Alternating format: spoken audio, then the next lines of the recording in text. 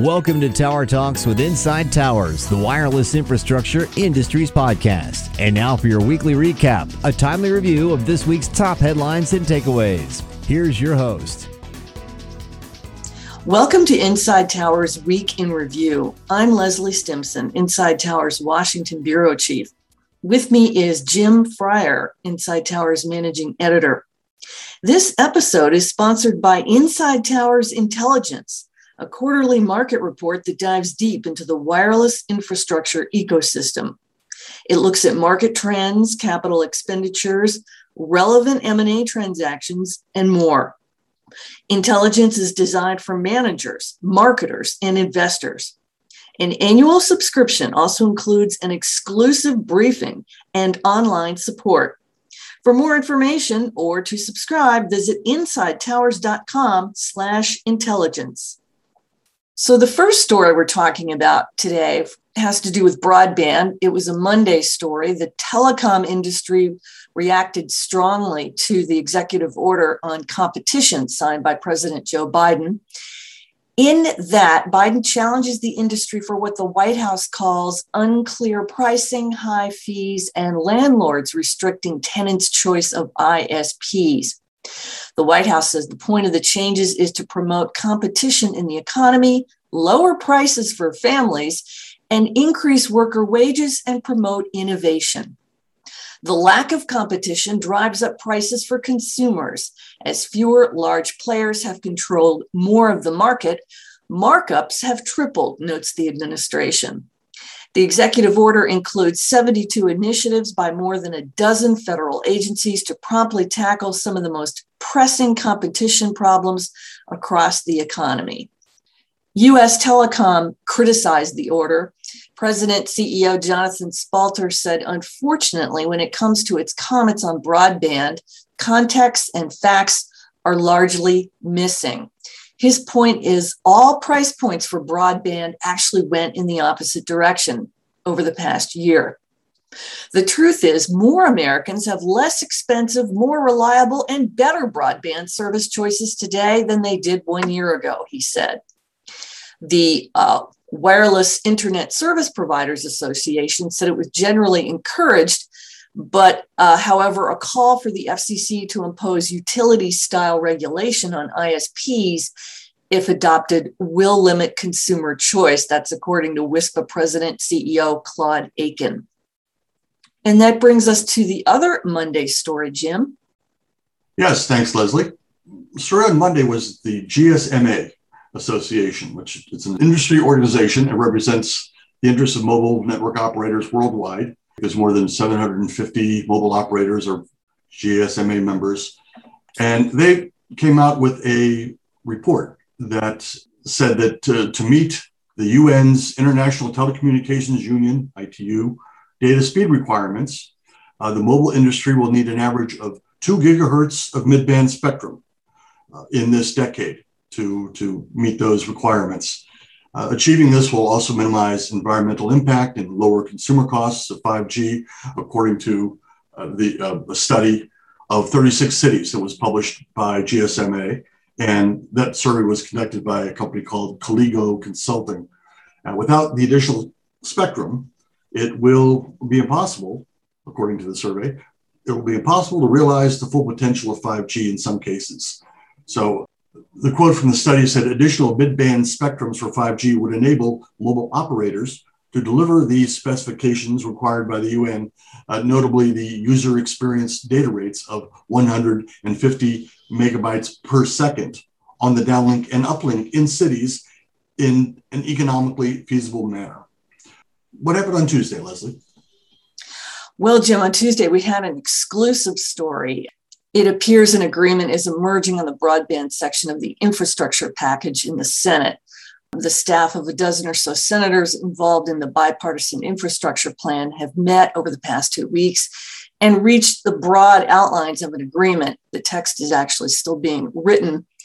They seem to have coalesced around a 100 megabytes per second download, 20 upload for the minimum build standard that can accommodate fixed and mobile wireless, with a possible priority for projects that can achieve higher speeds. That was according to unnamed sources close to the wireless industry. They told Inside Towers first that wireless can meet those speed requirements and will be eligible to apply for some $65 billion in subsidies. They also provided Inside Towers with documentation to back up their claims. This is interesting because previously much of the infrastructure language in the infrastructure bill favored fiber. And then on Tuesday, the National Telecommunications and Information Administration released what it says is the first of its kind report documenting current and projected spectrum uses by space-based systems. Space-based technologies power navigation services, accurate weather forecasts, rural internet access, public safety communications, national security objectives, and more. They depend on RF spectrum for controlling space operations and for relaying communications and data to and from the Earth. NTIA hopes the data will help inform policymakers and others regarding the key role these systems perform. And then that brings us to Wednesday. The FCC had its monthly meeting. Our story on Wednesday said the FCC voted this week on final measures required to launch its RIP and Replace program, the one that's meant to reimburse carriers for the removal, disposal, and replacement of untrusted network gear from Chinese companies Huawei and ZTE. The U.S. believes that equipment poses a national security risk. During the meeting, FCC acting chairwoman Jessica Rosenworcel said the agency is targeting October 29th as the date to begin accepting applications from carriers. That means carriers can start planning for applications and new networks, she said. That's sooner than the timing requested by manufacturers Ericsson and Nokia, though they and lobbying organizations representing smaller carriers like the Competitive Carriers Association and the Rural Wireless Association had urged the commission to have the paperwork finalized as soon as possible. That was in a story carried in our Inside Towers intelligence publication. And that brings us to another story from Wednesday, Jim. Yes, we had a story about a company called Blue Wireless, which is a startup company, and they're focused on providing affordable, quick-to-deploy solutions for connecting devices to the cloud globally. And it got a show of support this week through a $22 million Series A funding led by Sequoia Capital and also led by an investor named Bill Gates. I think he used to have a company at some point. But the wireless industry always talks about the deployment of millions of Internet of Things devices, whether for asset tracking, remote control, performance analysis, and many other applications. But building, delivering, and securely operating the cellular connected products, it's costly and complex. So that's how this Blue Wireless company came along. One of the partners at one of the investment companies said, despite the advent of IoT, most machines and devices are still not connected due to building and shipping complexities. Most machines and devices are still not connected due to building and shipping complexities. He said the Blue Wireless solves these issues by providing a simple way to build cellular connectivity into any device.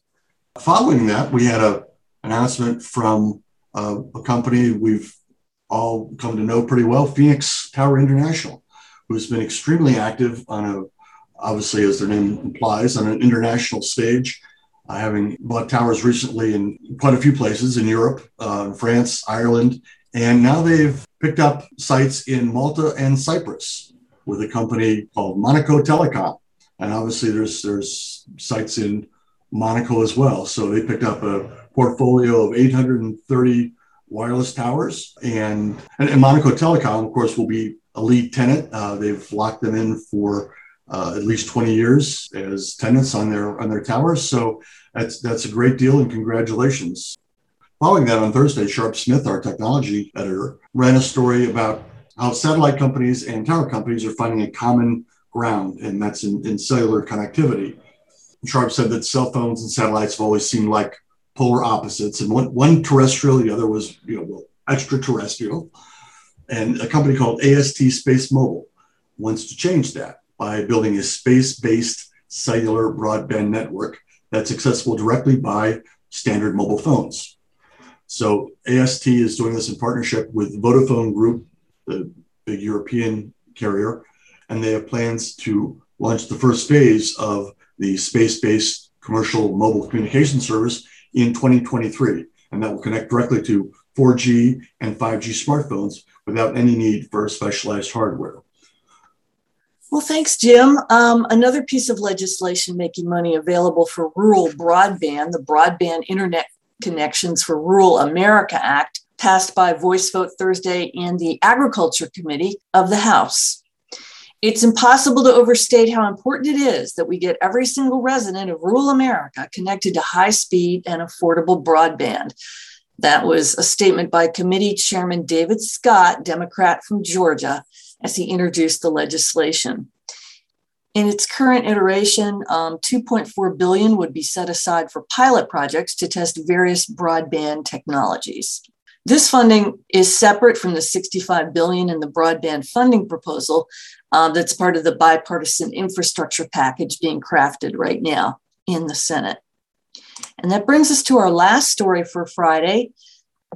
Wireless Infrastructure Association President and CEO Jonathan Adelstein said Thursday the industry was surprised to learn that wireless would have been left out of the original broadband portion of the infrastructure bill in President Joe Biden's proposal to Congress.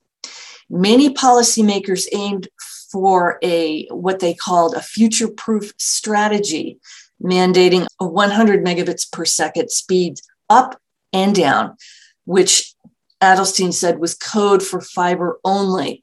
He said that in a speech before the Media Institute this week. He said the idea had not been properly vetted, and that WIA members actually own much of the fiber in the country. And he said fiber provides outstanding bandwidth and is essential to any national broadband build-out effort. He called fiber integral to 5G networks. Some had argued that since expanding fiber would provide ancillary benefits to wireless, there was no need to actually say the word wireless in the language of the bill. But he pointed out that argument obscures the question of whether fiber actually needs to reach directly to every home. He reiterated some comments that he had made to Congress last month, saying that wireless can be deployed more quickly than fiber, and that's especially key to recovery after a disaster. And he had been urging lawmakers to stick to technologically neutral language in the bill. The bill is actually still being written, Reuters reported this week, although Senate Majority Leader Chuck Schumer, Democrat of New York, intends to bring the measure to the floor next Wednesday. And that's our news for the week. Thanks for listening to Inside Tower's Week in Review podcast. Thank you for listening to Tower Talks. To subscribe to our podcast, our daily newsletter, or use our other industry resources, please visit InsideTowers.com. Until next time, you've been listening to Tower Talks from Inside Towers, the wireless infrastructure industry's podcast.